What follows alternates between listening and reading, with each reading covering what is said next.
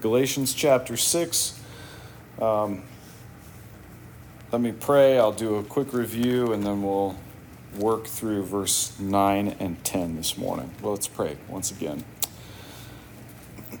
Our Father, what a privilege and a delight to gather together with your people on this day, this first day of the week that you have set aside for us to worship, to rest, to be refreshed, to spend time just apart from all of the tasks that preoccupy us through every other day of the week. It's a great kindness that you have ordained this time, and so we pray that you would help us in the attitude of our hearts to make the most of it. If we're left to ourselves, what we will do for the next few minutes is sit and think about literally anything but what's happening in this room. And least of all, your word. So Holy Spirit, we plead that you would so work in our hearts and minds that we would be preoccupied just for these next few minutes, preoccupied with what it is that you would say to us, and that we would also be preoccupied with the person of your Son, so that as we leave here and as we do whatever we're going to do the rest of this week, the echoes of Sunday morning would carry with us, and we would tomorrow and Tuesday and Wednesday and Thursday and Friday and Saturday be equally interested in those things which concern our souls, heaven, and your will for our lives. We pray for this in Christ's name. Amen. So last week, we just looked at verses 7 and 8, and we saw two things real quick. First, we saw that we need to be careful to understand sowing and reaping in terms of grace, or in light of grace, rather than in terms or in light of the law. And then the second point was that frenetic religious activity is not fooling God. You're not deceiving God by exchanging authentic, genuine, heartfelt relationship with Him for a bunch of church activities. He is interested in communion with His creation, which is why the whole plan of redemption unfolds the way that it does. Through the death of Jesus Christ, we are brought into fellowship with God through the Holy Spirit.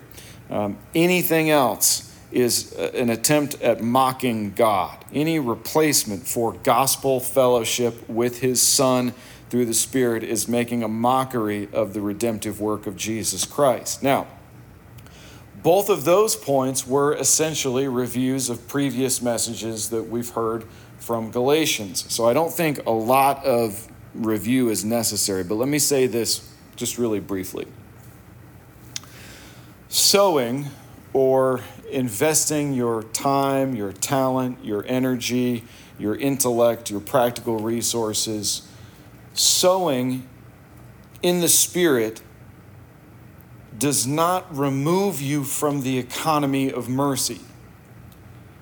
What I mean by that is, just because Galatians 6, 7, and 8 so clearly calls you to action, do this, not that, does not mean we have moved out of gospel implication now into practical implication.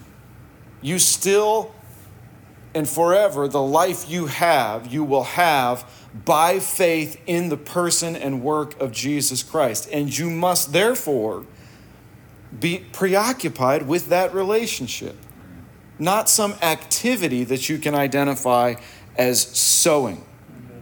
We don't merit or earn salvation, period. However, if you possess eternal life, you cannot help but sow to the Spirit, which is why in the course of our review, and by the way, if you missed it, reviewing is precisely what Paul is doing in these verses. In the course of our review, I emphasized the following statement. If you're not at war with the instincts and deeds of your old nature, if you're not battling against the remnants of sin and the flesh, you are not a child of God. The licentious person demands the rights of a son or a daughter without desiring the nature of a son or a daughter. And God is not mocked. You will reap what you sow. Sowing in the light of grace and in the economy of mercy then means constantly repenting, constantly believing, constantly trusting in the person and work of Jesus Christ, and constantly seeking communion with God. That's what it means. So verse 9, Galatians 6, Paul, through the Holy Spirit, writes and says, "And let us not grow weary of doing good, for in due season we will reap if we do not give up. So then, as we have opportunity, let us do good to everyone, and especially to those who are of the household of faith." I have to begin by taking just a slight issue with the English Standard Version here. The easiest way for me to do that is to look at a few other places in Scripture where the same phrase from which we get grow weary in the ESV, the same phrase is used. So I'm just going to rattle these off. Luke 18:1, Jesus is teaching, and he tells his disciples a parable to the effect that they ought always to pray and not lose heart. 2 Corinthians 4:1, Paul says, "Therefore, having this ministry by the mercy of God, we do not lose heart." And later on in verse 16 of 2 Corinthians 4, he says, "So we do not lose heart, though our outer self is wasting away, our inner self is being renewed day by day." Now, for some reason, the ESV, the NIV, the RSV, the NLT, I didn't even look at the King James, all these popular translations render this verse in Galatians 6 as grow weary or get tired instead of lose heart. And I think there's a subtle difference between getting tired and losing heart. I think you can catch the flu and get tired of doing good. That you can have some kind of a permanent, what do they call it? I don't know, physical malady. And as a result of the cumulative effect of having that malady, get tired of doing good. Fair enough? You can work to the point of utter exhaustion and get tired of doing good. You can stay up late counseling someone who is in a horrific situation and get tired of doing good. And what that means is not necessarily that you've lost heart, you're just exhausted and need to get some rest. And I don't think Paul is saying it's sinful to get tired. So I'm not sure grow weary or get tired is quite right here. I think it's more than that. So what does it mean to lose heart? Well, most of us know because we have at some level experienced it. If you're, older than 5, you've probably lost heart before and remember what it was like. It's the moment, here's what I think. It's the moment you finally stop believing that something is going to happen. Now, when you come to the moment where you stop believing that something is going to happen, of necessity, you spent some moments before that hoping and wishing that this thing would happen. And then you finally resign yourself. It's not going to happen. The loved one isn't going to get better. A spouse isn't going to come to their senses. A dog who ran away isn't coming back. And all the missing signs aren't helping. The job offer from the interview a month ago, it's not coming. And they rarely have the decency to tell you that. The car is not going to start.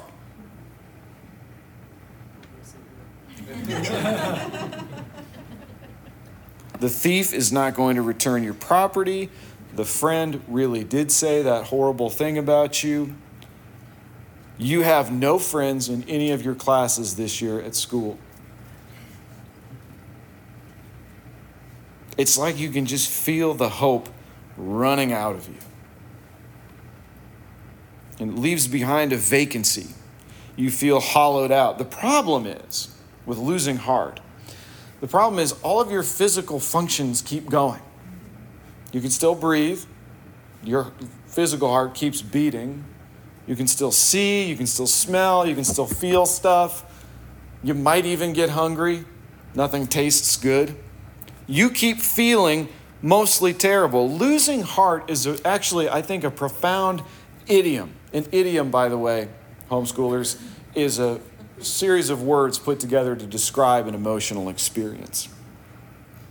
Most people, when they lose heart, would say they feel it in their chest. The fight goes out of you. The optimism dries up. The will to try is just gone. Now, when you're 8 years old, losing heart can be brought about by something as simple as a math problem. When you're 80, losing heart can be brought about by something as simple as a flight of stairs. You look at it and you go, no, it's just not happening. Or an injury. Sometimes we just lose heart. And sometimes we lose heart because we're just too tired. We get discouraged. Someday, I think, in my imagination, there's no biblical reason for me to believe this is going to happen. I just have an overactive imagination. Someday, when Jesus is setting all things right, I wonder if we will get a tour of the devil's workshop and see in there all of his cruel tools and tricks. I think if we did, we would be aghast, right? Because we would see lining the wall behind his workbench sexual immorality, impurity, sensuality, idolatry, sorcery, enmity, strife, jealousy, fits of anger, rivalries, dissensions, divisions, envy, drunkenness, orgies, and things like these, with all of their edges and barbed points hanging up there. These tools, I think, would look wicked, razor sharp, and dangerous. I think we would weep if we could tour the devil's workshop, because we would recall the times we had the hooks of jealousy, fits of anger, envy, and idolatry in us. We would be familiar already with one end of those tools, not the handle. But I think we'd also be a little surprised by something, because on the side, in my mind, of the devil's workshop, leaning up against the counter, nondescript, inconspicuously, there is an old, worn-out wooden club.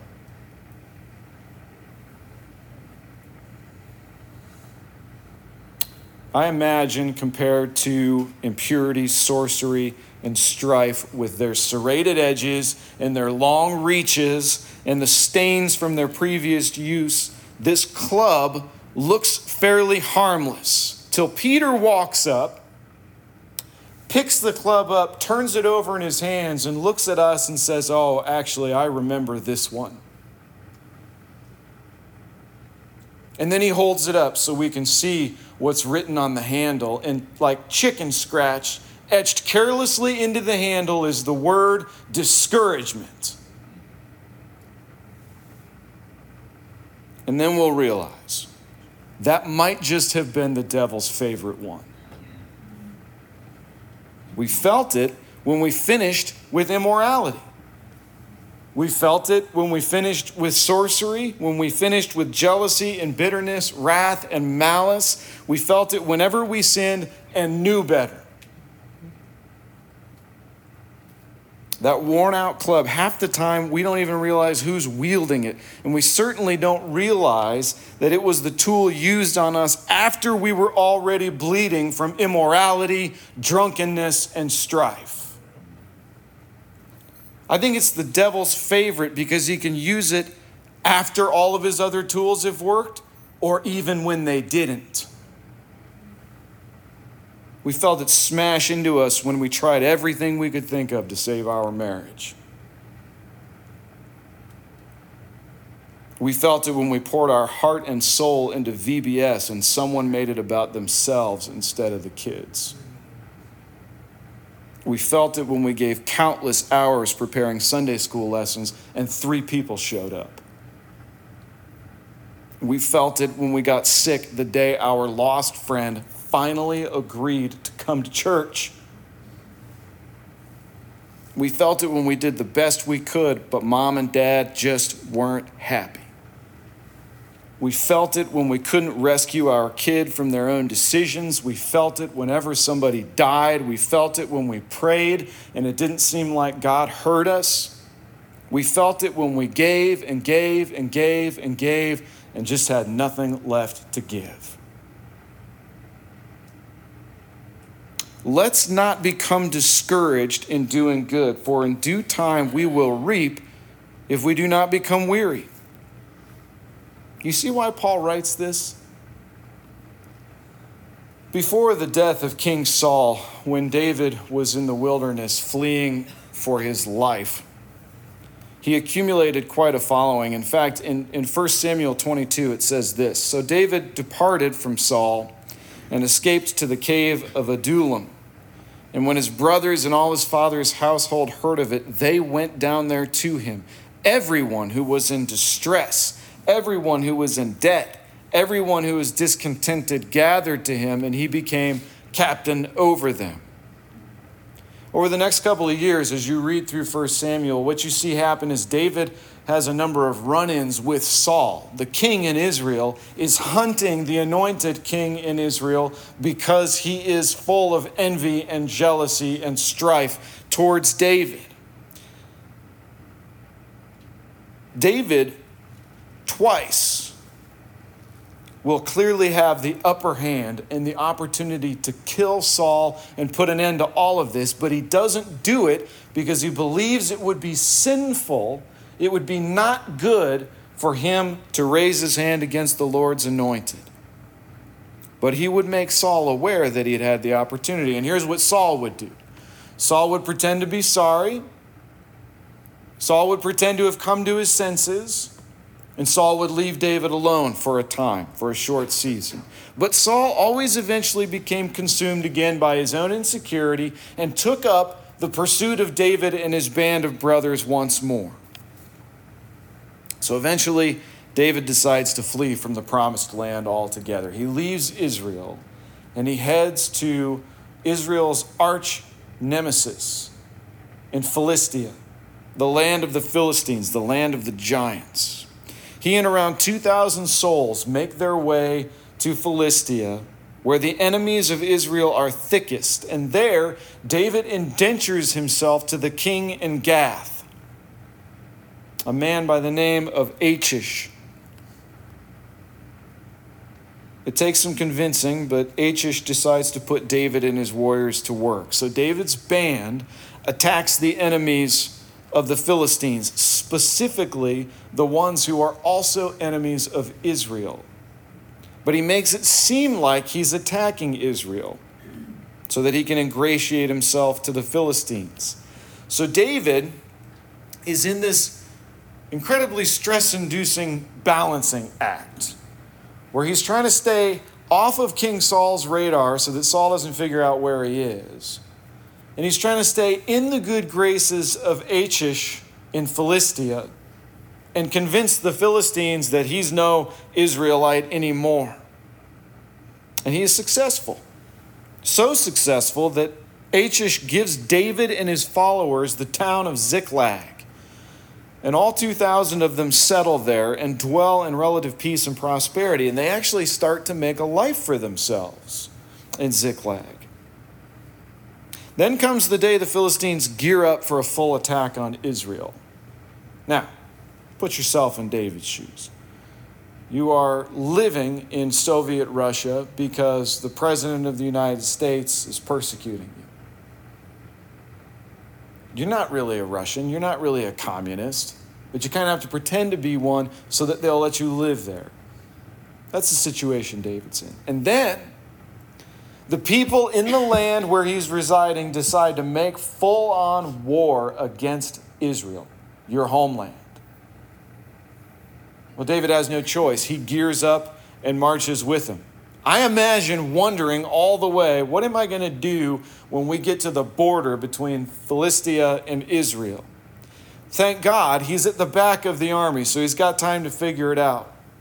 Meanwhile, the other lords of the Philistines get together with Achish and they say, listen, buddy, look, we know you like this David guy, but are you aware that he's slain thousands of Philistines?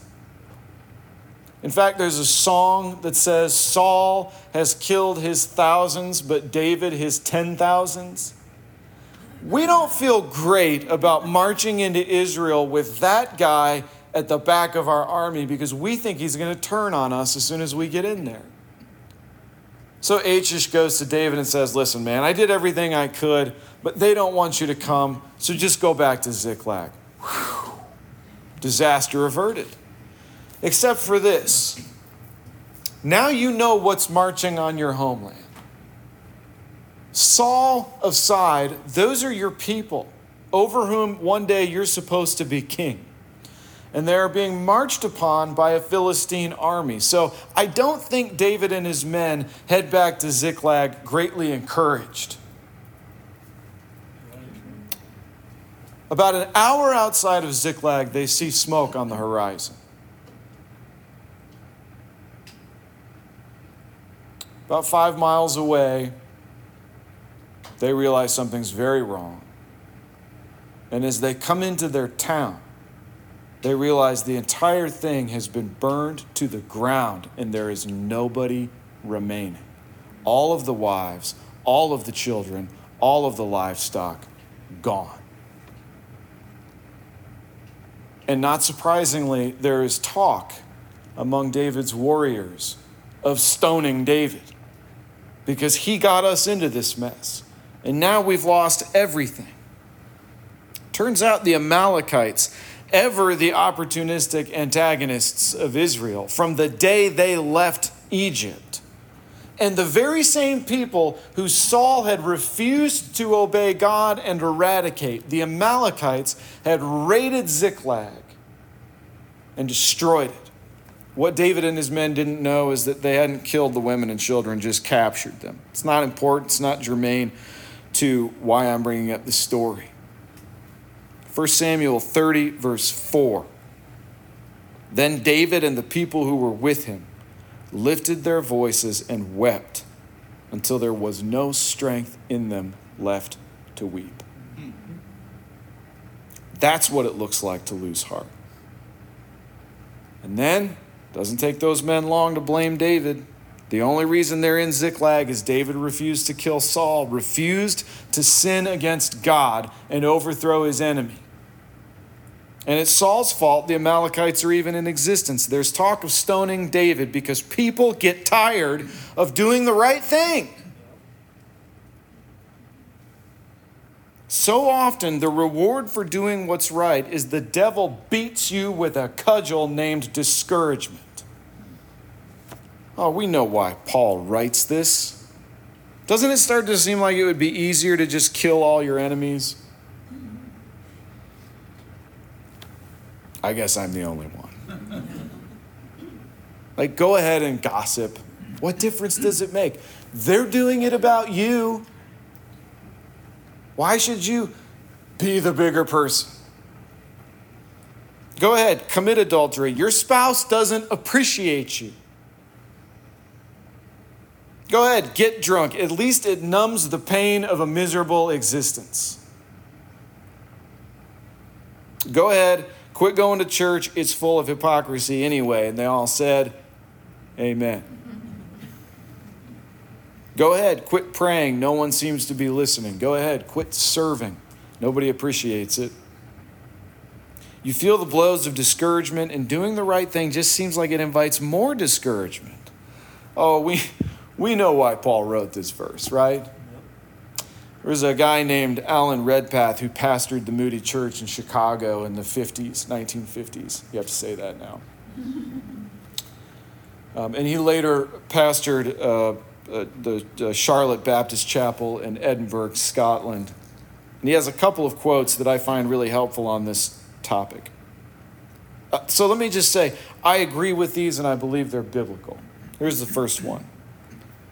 When God wants to do an impossible task, he takes an impossible man and crushes him.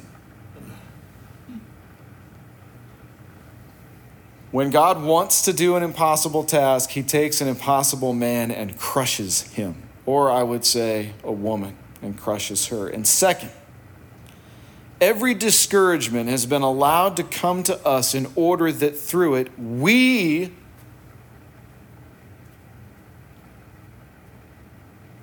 Every discouragement has been allowed to come to us in order that through it we may be cast in utter helplessness at the Savior's feet. Christian, you are not being discouraged because God hates you or doesn't care about you. Let us not grow weary. Let us not lose heart. Let us not be discouraged in doing good, for in due season we will reap if we do not give up. That's not a call for you to grit your teeth and try harder. That's not a call to squeeze harder until your knuckles are more white. In moments of profound discouragement, Paul would have us fix our eyes on the promise. In due season, we will reap. Well, that sounds like faith prosperity stuff. Well, you know what? Sometimes God incentivizes us with the promise of good things. Amen. In due season, we will reap if we don't give up. Reap what? Money, power, influence, a promotion, a bigger barn? No. Verse 8, the one who sows to the Spirit will reap eternal life from the Spirit. Look, I can't give up on doing what I know is, not that I do it perfectly. I can't give up on doing what I know is right because I understand ultimately the place that I'm headed is perfect fellowship with the one who saved me. Amen. And he said, hey, I want you to do things this way. Watch. And then he suffered and died having done nothing wrong, ever. That's my example. Don't grow weary. Don't give up. Don't lose heart in doing what's right. Charles Spurgeon said it this way. This is the best way. I have learned to kiss the wave which throws me against the rock of ages. So whatever the circumstance of my life that smashes me against the throne of grace, I become thankful for that circumstance. As discouraged as I might be, if it drives me to the person and work of Jesus Christ, then it's a good thing. If I become this much less dependent on my own confidence and hair and muscles and good looks, like I'm just getting ready for eternity, the more those things get shaved away, the more realistic we really are, right? Yeah, I had hopes and dreams for my life 15 years ago, and man, did it ever not look like it does today. All of us can say that. Yeah, I made investments that not only didn't pan out, not only did I lose the investment, it cost relationships, friendships. I don't think I'll see restored this side of eternity. But I wouldn't go back because all of these events have served to draw me closer than ever before to the one who holds my heart in mercy. Don't be discouraged unto hopelessness. God has a use for discouragement. It makes us less independent. it makes us less self-confident. It makes us forsake frantic religious activity in favor of lying down in green pastures. I'm here for it. Yeah. Right? Yeah. Give me some green pastures. Give me some still waters. Well, you might have to get discouraged. Okay. I'll get discouraged. Don't grow weary of doing what's right. Grow weary of doing what is wrong.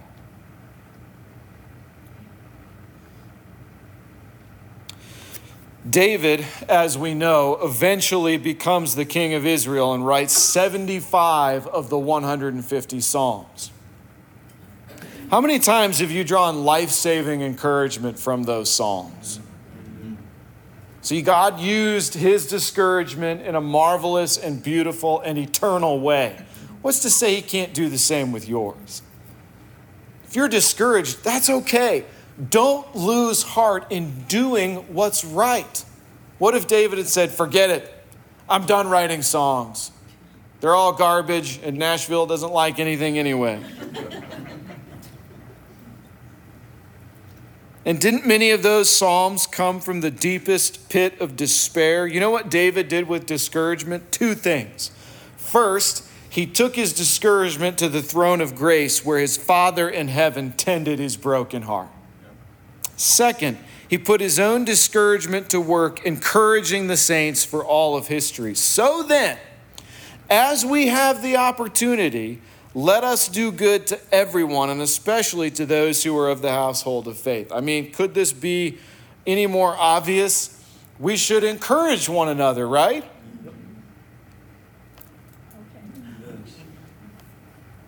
We'll take enough beatings from the world, from the flesh, and from the devil. Let's not do it to one another. Amen. Let's take our sorrows and griefs to the foot of the cross and the throne of grace, and let's encourage one another along the path of life. Amen. All right, let's pray.